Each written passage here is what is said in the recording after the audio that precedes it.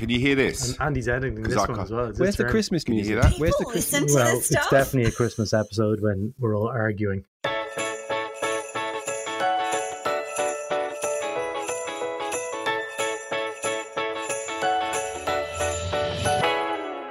It's Christmas time. Hi everyone, it's the Christmas episode of This Is HCD and Talking Shop. Hello everyone, we've got John, Karen. Hi John. Hello, Andy. And we've got Adrian Tan. Tan. Hello. And we've got you, Jerry. He just keeps talking over me all the time, as ever. For people who don't know, Andy's in Germany. I'm in Ireland. John is in South London. And the wonderful Adrian Tan is in Sydney. So it is a real cross. Burning Sydney. Yeah, Burning how's the smoke? Sydney. How's the smoke doing? Oh. That's better today, but it's shocking. We'll Yeah. edit out the coughing. Okay. Yeah. Yeah. I read this morning it's going to be 50 degrees down in South Australia on next Tuesday, Christmas Eve. Oh, it's about I've 40 experienced 50 degrees actually in South Australia. You have? Yeah, which stupidly I sort of drove through the centre in summer Wow. Ooh. with wine in the car as well. Nice. Oh my God. It was I'm mulled amazed it wine by the didn't time you pop. got there. No, we put it all in eskies and then all the labels came off Oh, in the ice because the ice melted, and so we just had to sort of drink Yeah. clean skins, as they say. so for anyone listening in Australia, like especially in New South Wales and Queensland, we're definitely thinking of you this year because I know it's been a tough one with the fires. So hopefully, we pray for rain and everyone is safe. John, how's it going for you over in London? It's very nice. I was actually born in Australia. That's correct. In I didn't know Sydney. that. Yeah. But I left. You can tell from the I accent. left Sydney when I was 1, so I don't really remember much of it. But God, you're very young to be flying on your own. I know. I flew the airplane as well. But so I haven't experienced 50 degrees. Although I'm sure he's also a hip hop artist. So I'm sure kind of. Yeah. I'm just picturing a 1-year-old John Curran getting on a Qantas flight. So, it's been a busy year. We're now at episode 80. I think I saw last night, that we've released, but there's 90 something, in Dropbox in our can, so to speak, that's been ready to go and be published. It's been very busy this year. But I guess what's all your been favorite episodes that we've released this year? It had to be my conversation with Ben Crothers. I thought that was fun. There was some serious chemistry going on in that episode, and well, good chemistry, not that kind of chemistry. yeah. Well, I enjoyed chatting to him because it was nice to bring together, I guess, a design perspective and a product perspective, and and also find out that really we're very similar kinds of folks, thinking the same things, trying to do the same things. So that was good, and I think that really kind of demonstrate the intent of what you're trying to do, which is bring all these Different what is seemingly disparate kind of professions together. But at the heart of it all, I think we're just trying to do the best, the best things for our business, best things for our customers, best things for our teams. Yeah, it was a good one. I definitely a lot of the stuff that Ben was talking about resonated, and I could see it. There's a lot more similarity in the objectives that Ben was trying to meet at Atlassian and what you're trying to do as a product manager. There's a lot of crossover there, so I think that's why it resonated so. And look, what was really interesting was that he was very, interested in exploring products that are kind of already in market, because a lot of focus these days are all about building something brand new, constantly in that kind of delivery development mode.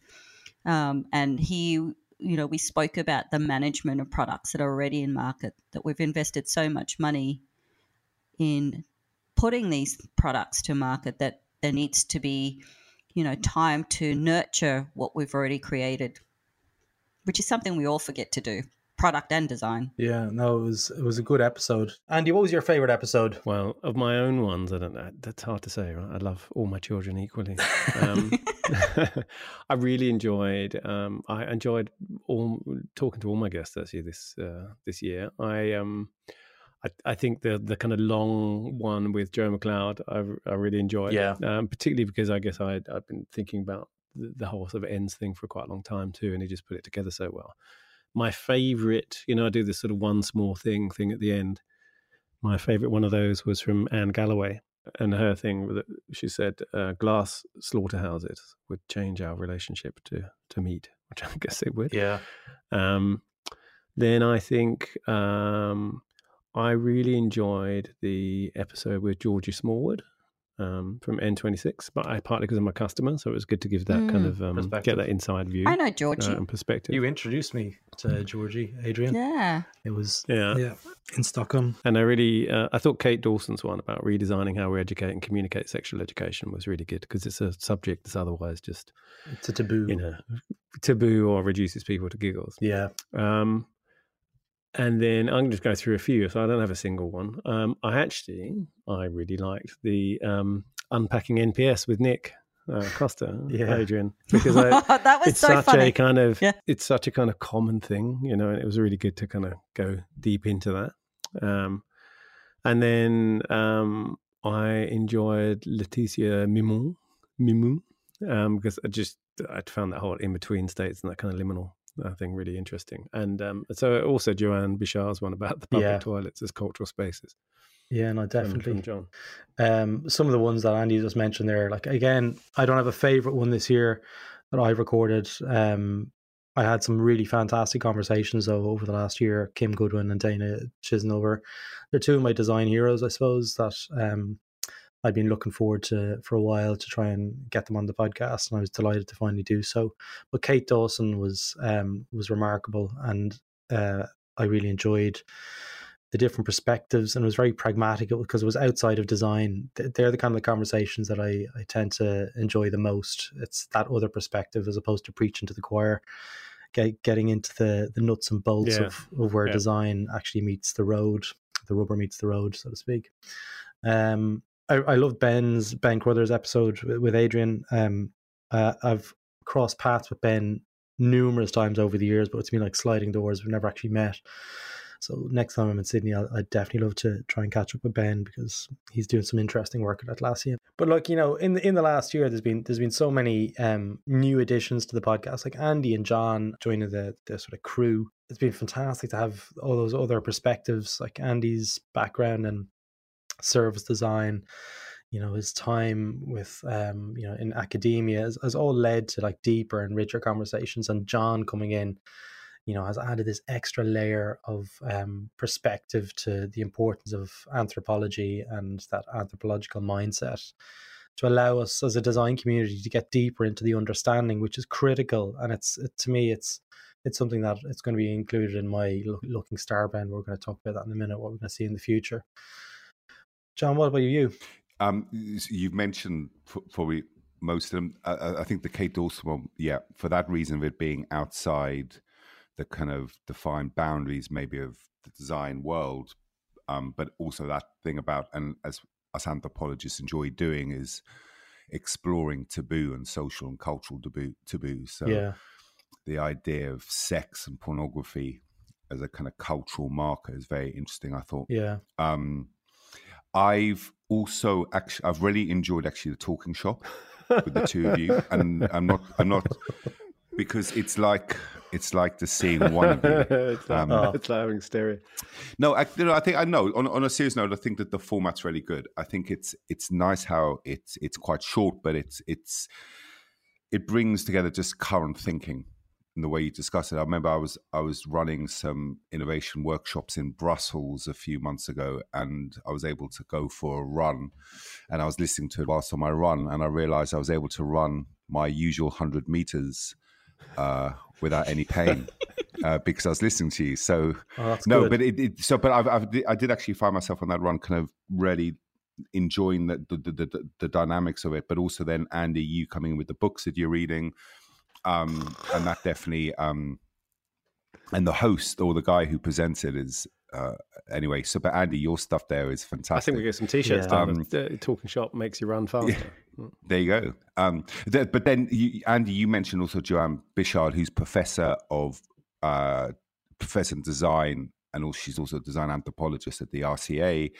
And when we talked about public toilets, not just from a design perspective, and Joanne Bishart, she did a PhD at Barclays, which is the architect school at UCL, I think. And so this idea of anthropology, architecture, design coming together, she's encapsulated that. And what was really good about that episode was you look at something like the design of a public toilet, and then you use that as the microcosm of more societal, cultural meaning.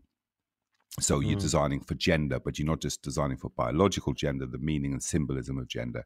And that's kind of something I do a lot of work within architects' firms, is about what are you actually designing for, and how many stories are you going to create even unknowingly from that design. And I thought that what she was talking about was excellent in that. So yeah, it's been a good year. Nice. Yeah, no, definitely. It's definitely, and there's a few other things like Andy alluded to there, like, oh, we need to get a t-shirt that Talking Shop makes you run faster. Only yesterday I launched the first store for This Is HCD, and it's kind of a sign of things to come in 2020, especially with the conference and all those pieces. But maybe we will do a t-shirt. Have you sold a t-shirt yet? Have you sold anything? No, it's been 16 hours and... Are you the designer? Are you now officially a fashion designer? Have you seen the way he dresses? The House of Jerry. The House of Jerry. Well, are we going to do a Milan fashion show? I mean, we've got Andy playing. He's got the This Is HCD tote bag. It's now available on thisishcd.com/store, or should it be store.thisishcd.com. And then we've got John Curran. He's walking wear a nice short tank top with This Is HCD on it. These are all things that are available on our store. Thanks, John, for the opportunity. But there's definitely there's more of that kind of stuff to come, because the podcast is at a point where it's grown and grown, and there's things that we all want to do in 2020 through the podcast that it's just going to require some more capital. So we need more sponsors. We need more capital coming into the the network to enable us to do these things, because we're not, we love doing this stuff. It's fun, but it's proven that over the last year it's grown exponentially, and there's an audience there, an international audience that we've luckily tapped into really well this year. So looking at the statistics and see what actually was the most listened to show in 2019. Coming in at number 5, we've got Gretchen Anderson, Mastering Collaboration. She was fantastic. That was on Power of 10, Andy, wasn't it? Yeah. And then number 4, it's Majid Iqbal on Thinking and Services. Another great episode with Majid. That was deep. It was a deep conversation. His book is very deep, and it's well worth getting. I might get through it over Christmas again. I'm going to have another stab at it.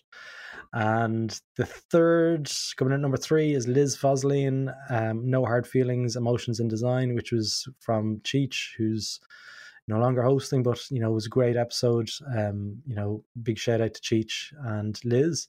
And number 2, we've got Jerry McGovern, Top Tasks, A Method for Understanding People, Products and Service Requirements. Sounds rigged to me. Yeah. There are a lot of ones of mine. And then number 1, drum roll, we've got Kim Goodwin, Decision Systems and their role in enabling human centeredness to occur within organizations. And there's other very ones just below that are all very similar, like Jeff Godelf, Aidan McGale, Dr. John Curran himself when he was as a guest, Alan Smith, Joe McLeod, Leah Burley, and Aaron Walter, and so forth. But look, it's been a great year, and there's more to come. So I've got an ask, actually, whilst we're going through this, which is, it has been a great year. We never really do this on the podcast, but there's a thing that you could do, which is you go on your laptop or on your desktop computer, you go into iTunes or into the Google Store, and you leave a rating for the podcast. Because, everyone here knows how the algorithms work. The more that people write a little kind of review and give it a rating, the more we kind of rise up and the more people who find us. So that's my Christmas wish from the listeners, is to do that this year and give us a little bump. I'll second that as well. It means so much. Like there's lots of different platforms out there, but the one that really matters in terms of findability is the Apple Podcasts one. And I know you have to go and get your Apple ID and your password and log in and do all that stuff, but it would be a great Christmas gift for the network if you could go in and just leave us a review, hopefully a 5-star review. That would be fantastic. Just ignore Jerry and leave a 5-star review anyway. 5-star review.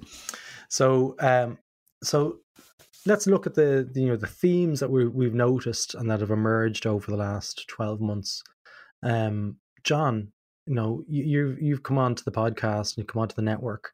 What are the things that you're hearing emerge in the repeated conversations that we've had in 2019? Let me think. I mean, I think that one of the things that maybe I've been listening to and what I've been interested in are some of the kind of conversations and things around kind of, especially around the customer and the importance of the customer, and working with that. I don't know. I mean, I guess I'm not coming from a pure design background. I mean, I don't have any training in design, so it's some of the things when my ears will always perk up when it's always about the kind of more holistic area of where design sits in. I don't know how you guys feel about that. I mean, it's a kind of interesting thing with me. I've always felt maybe I've got 1 foot in design, 1 foot out. Yeah, I think it's been there. This whole kind of obsession with the customer, trying to understand and trying to get better at understanding, and what we do with that information is not going to go away. It's critical to it underpins the whole discipline of research and design. It's only making sure that people actually do something with it, because very often I see people doing a lot of research work, and it, as a task, as something that you check off, but nobody really takes the learnings and embeds it in the work that they do. Yeah, I agree. Yeah, no, absolutely. I mean, I think one of the things that I've seen come up over and over again, and that they're related, is that most design is actually sort of organizational design. Yeah.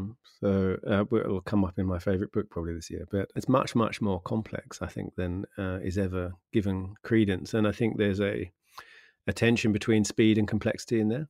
That there's this ever increasing drive for speed.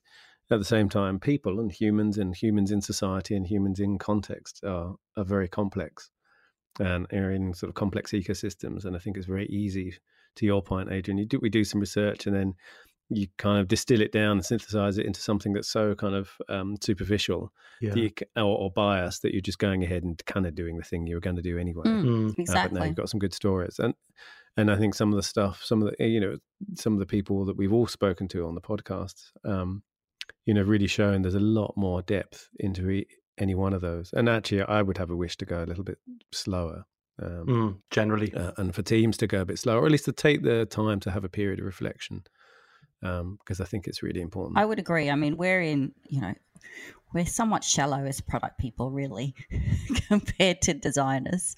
The depth of thinking. I didn't want to say. No, it's fine. I get it. Commercially driven. Because it's all. They're all services and not products. Right? Oh, yep. No. Yeah. Well, let's take the term liberally. I have a very broad definition of product, but I think that we're exhausted too. We're in the throes of always in delivery, always trying to make product, always trying to improve features and functions so that we can deliver some magical kind of outcomes, goals, which are really sometimes very vague, but there's this drive to move faster. It's incredibly exhausting. Yeah, there's that drive also. I mean, it's very hard not to have this conversation and kind of ladder up to capitalism is broken, but there is that kind of drive of we need to bring out new features because that's what we need to keep the marketing train going and so on and so forth. Because we need to grow. There's this and grow. Yeah. And I think I'm hoping that the conversations that we're going to have in future is about dismantling, concepts of capitalism. Yeah. They're very heavily featured in the Fjord trends this year for that reason, actually. All those things. Yeah, because I think we're just growing for the sake of growing. Yeah. But it's really interesting. It's those two tensions. It's the need for growing and the need to deliver, better, more meaningful, more valuable services for people is where the tension's at. And a lot of the conversations I've had this year are around embedding design and getting design into the organizations. And it's that tension, it's that kind of resistance, it's the to change. It's also to release the whole kind of power of the capitalistic mindset. It's kind of holding back the ability to actually adopt design in its truest form. The irony with that is that growth in that sense is, you also think of growth as maturing, and actually it's quite sort of immature. Right, so you've got this kind of pressure to grow bigger and get faster, but that's quite a sort of immature view of growth. And, as a human being, as you grow and grow, one of the things you do is kind of slow down a bit, and you become more considered and lean on your experience and so forth. And so there's I would love that those two different definitions of growth actually kind of met each other and combined again. Yeah, I think what I find interesting about this idea of move fast, I'm again looking at it holistically. If you look at the tools of moving fast, they all are packaged as products. So like design thinking or agile or and the image is not about the mundane, but it's about something kind of special or fun or creative. And, all these words you could argue are quite capitalistic in their own right. Okay. Yeah. The way the creativity has been packaged in the business world is all about that. It's all about productivity. Okay. And then it seeps out to another level, which is about the well-being of the organization, the well-being of how we work, so it's all encapsulated in this, we're doing good. And we're thinking about stuff, but actually, going back to Adrian, your point about it's the end product, it's driving things out. So I'm really interested in monitoring this, about how the language is used, the imagery is used, the visual, about what does design an organization mean. And if it's, the imagery is about the kind of the post-it notes, the templates that we huddle, that the language is very informal, hustlings or huddle, and and it's actually, what would it look like if we just did it? I mean, just stripped it back. What about if I've had a really rubbish day the night before and had arguments with my kids or my wife and come in and now I'm supposed to be collaborative? It doesn't work, right? Or I'm pissed off with my boss. Yeah. Doesn't work. So it's about rethinking this. And I think there are some organizations out there who have incorporated, but that's the danger. It fits into this almost ideological narrative. But this is why design is organizational design, I think. I mean, and it's a lot of the stuff that I've been teaching is because I think, everything is entangled, right? Everything is connected to everything else. And to use the power of 10 thing, which is that kind of zoom levels, or Stuart Brown's shearing layers, where you've got the stuff in the middle moves quite fast and the stuff the layers further out move slower. Yeah. I think it's really, really important to ensure that you're aware of those connections and design sometimes for those connections and transitions between those different layers. And I think, what has most obviously happened this year is the rise of consciousness about climate change. I'm surprised, actually, I talked about it with Joe McLeod a bit, but I'm surprised this year we haven't seen more sustainability or circular economy conversations. So that's probably something we want to bring in next year. Something more for us to take on board, because we play an awful lot of our biases by selecting these people and asking these people to come on the show. There's definitely a need there. I can see from the community and speaking to people through Slack and just generally, there's a huge shift amongst students, especially coming out of university, that are not ready and not willing to take the jobs working in that whole capitalistic world of banking and finance. I've met maybe 10 students who just finished master's levels courses in Ireland, and all of them want to use design to make a difference. They all want to do something to improve the system. And I'm seeing it more and more, especially through the release of Getting Started in Design. People want to get into design. They want to, fix things. They see that there's problems there, and they just want to help and contribute to fixing the world. And that's something that I think, for me personally, I'm going to be trying to approach a lot more people in the disciplines of behavioral design, cultural design, that whole kind of deep learning and deep understanding, but also around the impact of design. So I'm going to be looking for people in the aspect of where design meets the kind of the problem, and how design actually helped improve that problem. So if there's anyone out there listening to the show, if you've got any recommendations for people in that area of where design is actually being used to improve a social situation or an environmental situation, please reach out to me on Jerry Circus on Twitter. That's my handle, or This Is HCD, just with some suggestions. It'd be great. I think from a product perspective, talking about designing for good, I mean we most of our work are in for-profit businesses. Yeah. There's certainly product managers in not-for-profit. But I'm not sure whether the tools that we use lends itself to designing a product that has bigger, broader impacts than just the immediate customers. It depends what level of product you're at. If you're a product director or a head or a CPO, you might be able to get into those conversations. No? No, I don't think so. I've not seen it. And when I say that, I mean, let's take something simple. I'm designing, a website so people can buy some product. But by doing so, I'm not thinking about, well, if I design this website so people can buy physical products, well, what kind of impacts would those products have on, my immediate community, the economy, that the environment that I exist in. I think we think very small, I guess is the word, and it needs to be broader so that every time we make something new, it doesn't have a negative impact on other parts of the ecosystem that this product might exist in, or not even exist in. It might, but it has kind of more rippling effects that reach out and potentially harm other parts of the ecosystem. But that might come out if the research was broad enough and included more of the, looking at John here, the anthropological mindset of what it means and the impacts that this is going to have.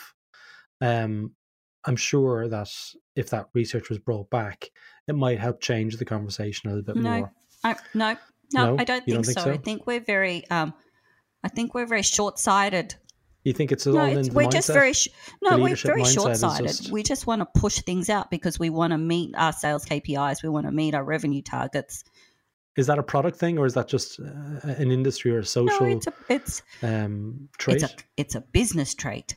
It's how businesses operate. Yeah. So how can we fix that? Well, I think people like us need to stop the process, to potentially introduce different tools that consider other parts of the ecosystem that the product that you're putting out might affect. Yeah. So if and I did some work for a retailer, and it was moderate. It was hard work doing that, because you're making stuff that you think, oh, well, why am I selling that product when people clearly don't really need it? Yeah. They just want it because they've been told to want it. And so it's counterintuitive to your value system. Yeah. But you do it because you're part of the system. I think we need to at some point stop and say, hang on a minute. Yeah. How do we reverse this and stop putting out stuff that we really don't need? It's super. I keep on going back to that conversation, John, in Service Design Days 2018, when there was a representative from an FMCG. I won't name the person or the organization, but they were talking about releasing these plastic fizzy watered drinks, and they were called out on the fact that do we really need this? Like, is this how about standing up and being counted for the impact that this fizzy water is having and the destruction of our environment and our seas? And their response was like, well, I'm just one person in an organization. And the person that retorted to that was, well, like, you have the ability to transform and change the system. Like, that's never acceptable. And it's one thing that I'm always saying to people, that you've got a role to play. I think so, but I think this is where I really am hearing what Adrian's saying, and there are a few things, right? There's the design world making a difference, right? Making things that are good for the environment, good for culture. But in that way, that where I think design has a very strong position is almost like the trendsetter. This is, it's a bit like Futures or, Design Interacts. Mm-hmm. This is, not going to dystopia, but kind of, this is what we can actually do. This is how we can create products that are good, right? For humanity and also the environment. However, the reality is, I think that change only comes if big companies see the potential to enhance their brand. Yeah. Number one. Or number two, that there's legislation, i.e., fizzy drinks company puts too much sugar. So therefore, or plastic is an issue, right? So this then becomes more of a political space, and then design can come into that. And then those big companies can go to design and say, hey, we need to create better products for the environment, right? So this idea of, it's great that students are coming out and saying, I want to work I want to work to improve the world. That can also be dangerous. It's a great ideology to have, but ideology in its own right is dangerous, because often you've hit the barriers and you just give in. Sure. And you go with it. You sit then within reality. So it's these when we are reading things around how design can change the world for the good, we have to, I think, see that as almost like a kind of setting maybe where the marker could be or should be, rather than us thinking that it is design that can change the world. Yeah. Of course it can, because I think there's some really, the brains are there. Yeah. But we have to think about legislation, politics, and also brand image that are the key drivers within the system that we're talking about, right? It's also where the money's going, right? Exactly, right? So if I'm a big company, I want my brand to look good. Do I follow or do I disrupt? And how can I do that so it's safe and I'm not taking too much risk? But also, Jerry, quickly back to your point about what we experienced in the service design days and that talk by that large FMCG global company. And when they were called out around the use of plastic water bottles, my issue was the fact that their whole focus of this new product, which was a water, was directed at women. Yeah, young mums, young single mums. It's like, so and their whole storyboard and their cultural decoding was women do yoga. Yeah. Yeah. And I just thought, I just piss off. And the fact, it just. Yeah, my wife's a yoga teacher. Well, no, she drinks water, and I'm sure that. But I'm sure that I work in this. I know exactly what you mean. I work for a big fizzy company as well, right? So it was very simplified. It was very oversimplified, and that's how sometimes segmentation works. But they were trying to it was presented as though we're disruptive and we're giving ourselves a pat on the back as well. Yeah, yeah. No. I was great that it was plastic bottles that was called out, but that could have also been called out as well. Yeah. There is a lot of hubris around design. I don't think design itself or designers are the kind of, the saviors of the world. And I think it's very easy for that conversation to kind of shift into that. Yeah. Partly because design is an act of looking at how the world is and how could it be different, hopefully for the better. But I think the designer superpower is the ability to make an abstract idea tangible in some way, in some artifact that people can then discuss. Takes it from a conversation about ideas that you and I have in our heads and we can argue forever over, to a thing in front of us that we can actually have a conversation about. And we forget, even a sketch on a Post-it note, sort of cliche-wise, we forget the ability to do things like that, or to prototype, or to make a kind of simple artifact that you can actually put in front of people and have a conversation about is incredibly powerful. And you forget that not everyone can do that. And I've really seen, that happen where someone sketched something, go, what do you mean like this? And it's like they've kind of pulled a rabbit out of a hat. And it's like, oh, how did you do that? Yeah. And I think that there's a second bit to this. The bit that I was just saying, I think is even in that half-baked kind of early stage, where often things get kind of decided upon, or people latch onto something, or stakeholders latch onto something, and we want that. Or customers even. And it's not until you make a thing, you make an artifact, and then you show them and they go, oh, and now I've seen that. That's not actually what I want. What I want is this.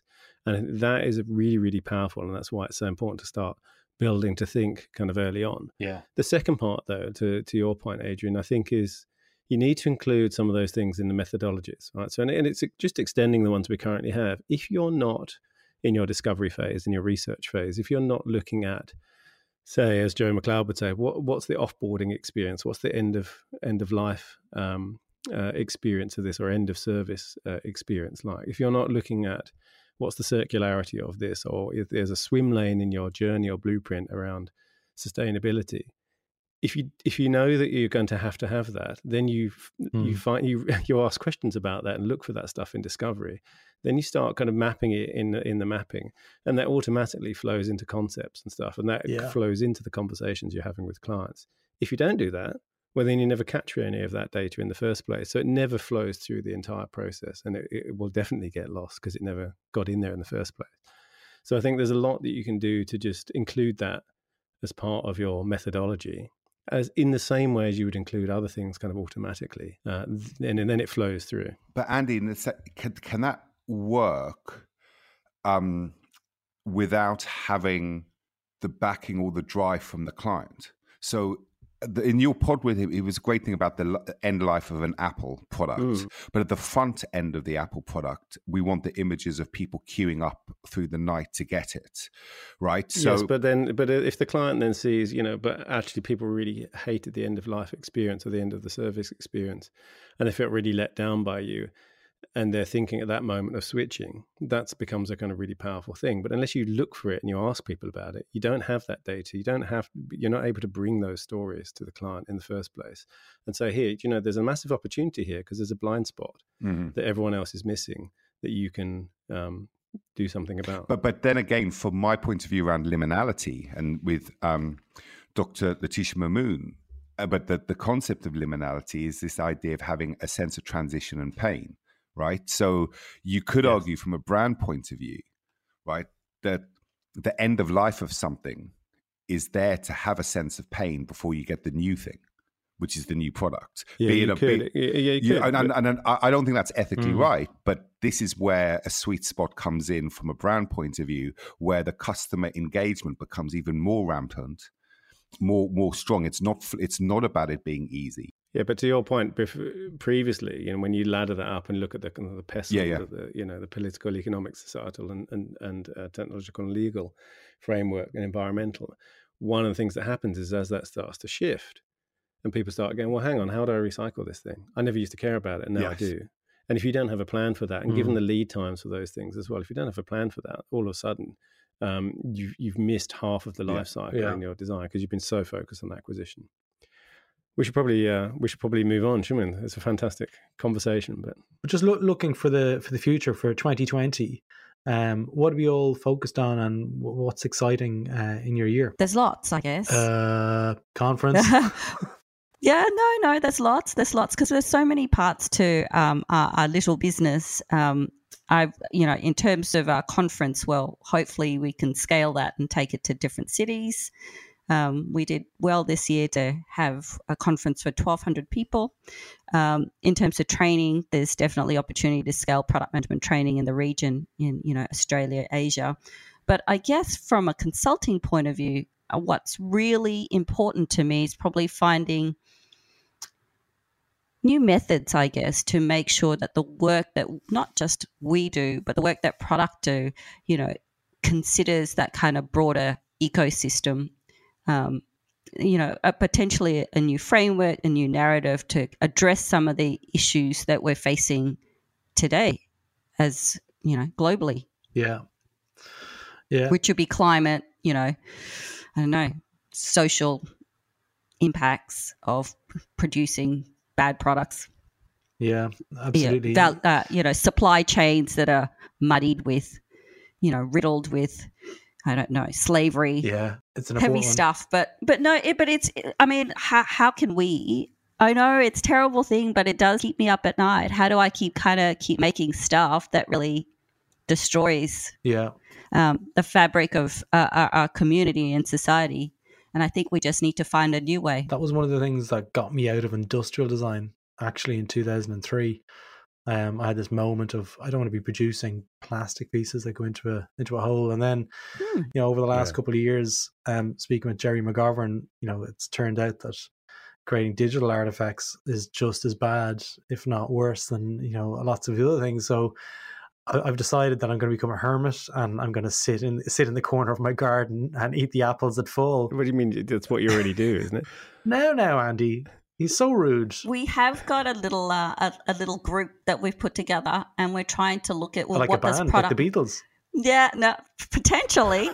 Hopefully, we can sing, but See, having a conversation with Jerry is quite difficult, isn't it? That's okay. But we've got a little focus group, I guess, a group of not-for-profits like World Vision and Red Cross to try and rethink about what product management might look like in their world. Just on a side point there, like I did a shout out last week about setting up more meetups. Adrian probed me and pushed me and said, look, you need to start, sort of arming the troops sort of thing. And, we've had lots of requests for meetups around the world, and it's particularly Melbourne, right?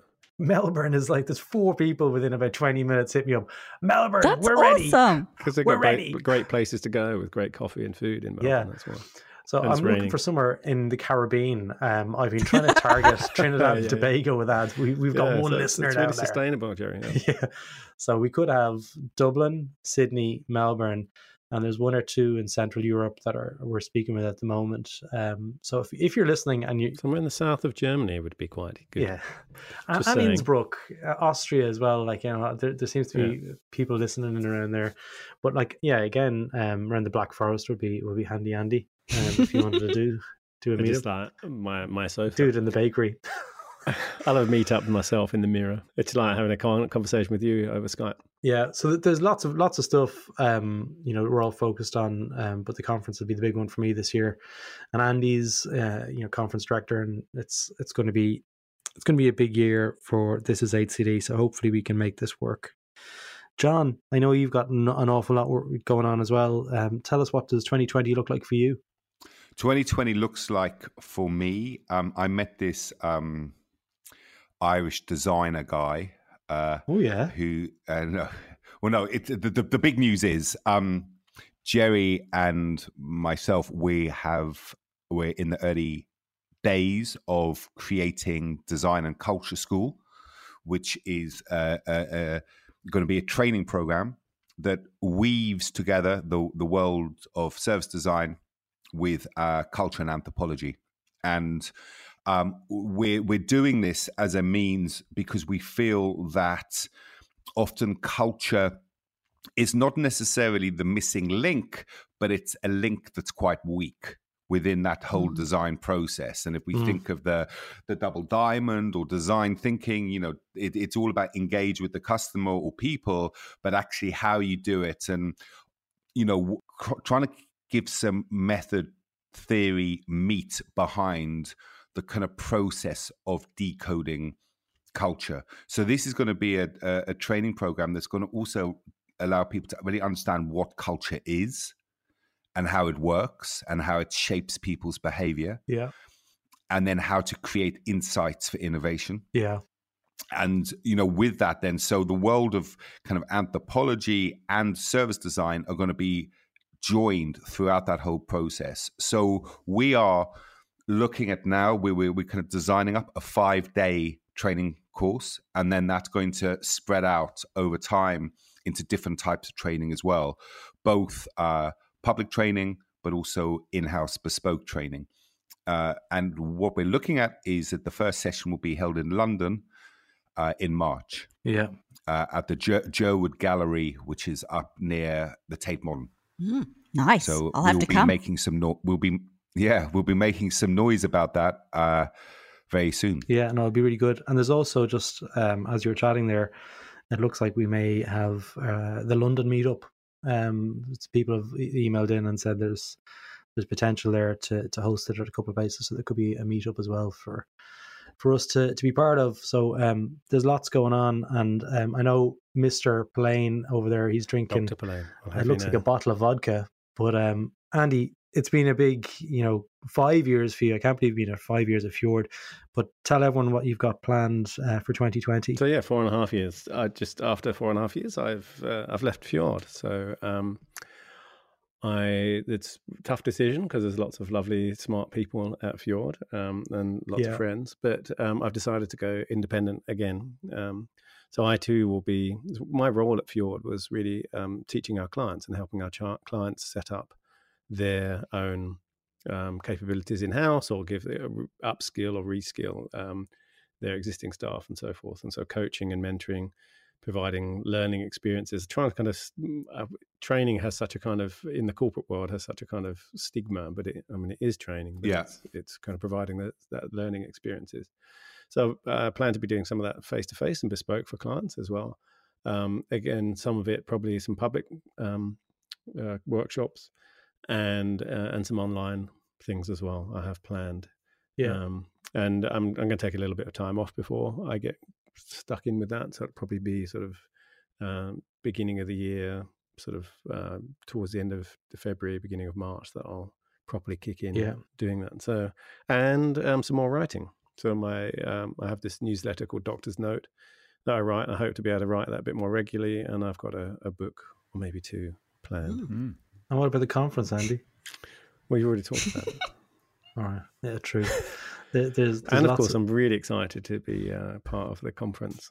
Yeah, that's going to be happening. When is it going to be happening, Jerry? Come on, one more time. So the conference is going to be on June 16th and 17th in Dublin, and it's going to be great to finally get Andy over here. We might try and get you over before that, anyway. Just suss out stuff, but it's going to be exciting. Yeah, so we've got a little conference site that we're in the process of building. We should go up fairly soon, so you better start to buy tickets. There's already a post on This Is HCD if you want to sign up and get notifications about the conference and when tickets are available and all of that stuff. Yeah, and then we're going to be doing an invitation for speakers as well in the coming weeks. Now, I know people would be really upset if we just ended the episode here without going to Andy's book corner, but today it's a special episode for one day only. We've got Andy, John, Adrian, and Jerry's book corner. We're all in the corner sitting at Andy's tiny little table for his tiny little feet and his tiny little hands. It's a busy time of year. He's an elf for Santa Claus this year. He's wrapping up all the presents. So Jerry, your book corner, tell me it's looking quite empty. Look, it's been a bad year for me reading. Okay, I'll be honest with you. Like we had another baby this year. Everything went out the window. Apart from my MacBook and a couple of mics. So I'm probably about 2 or 3 chapters into Just Enough Research by Erica Hall. Maybe that's enough. Starts to read Ends by Joe McLeod. Joe's got a fantastic tactic, by the way. If you tweet him and say, hey, I've just bought the book, he sends you a direct message saying, I'm really interested to hear what you think of it. I'm looking forward to catching up with you about this. I'm like, I have to tell Joe that I read the book. So I am actually reading that book. It moved its way to the top of the pile.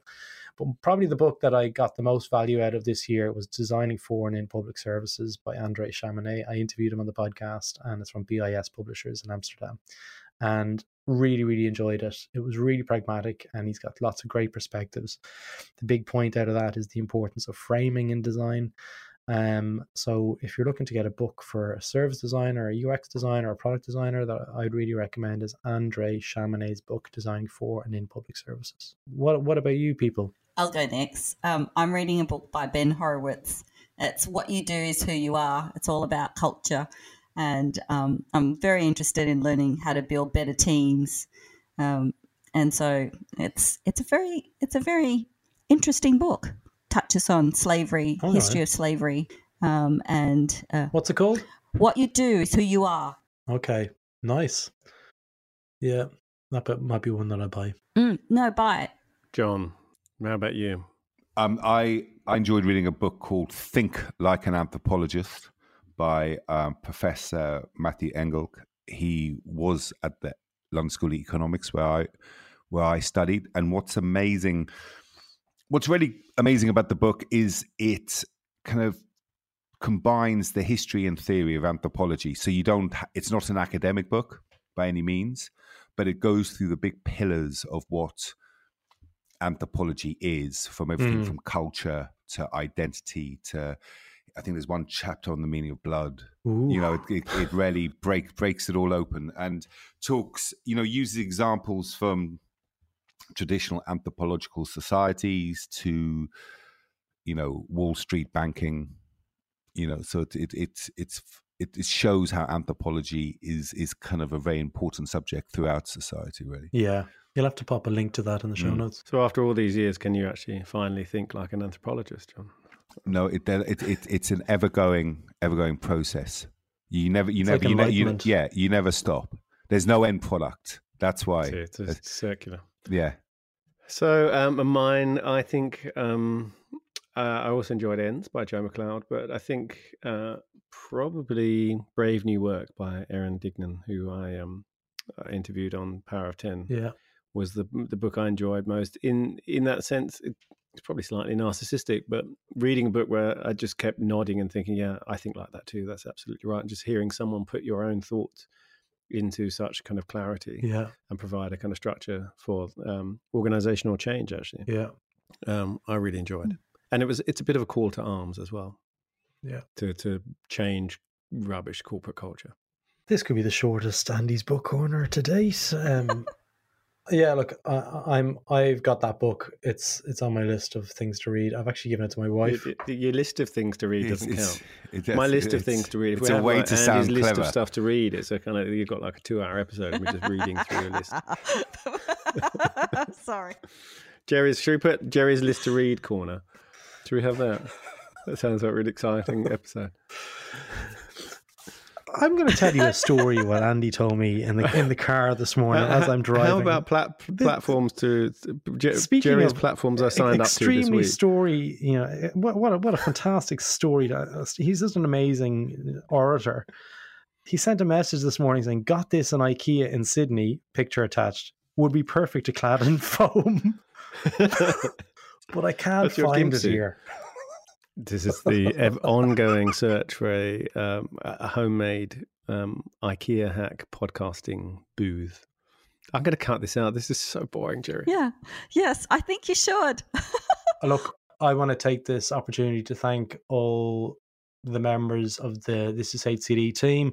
Obviously, Andy, John, Adrian, you've been fantastic to be involved, giving your time to create fantastic episodes, but a specific call out and shout out to Pete in Melbourne who does all our podcast editing except our Talking Shop ones, which is usually myself and Andy because they ramble so much. But then there's Klaus who does the transcription. We've got Josh who helps with the website.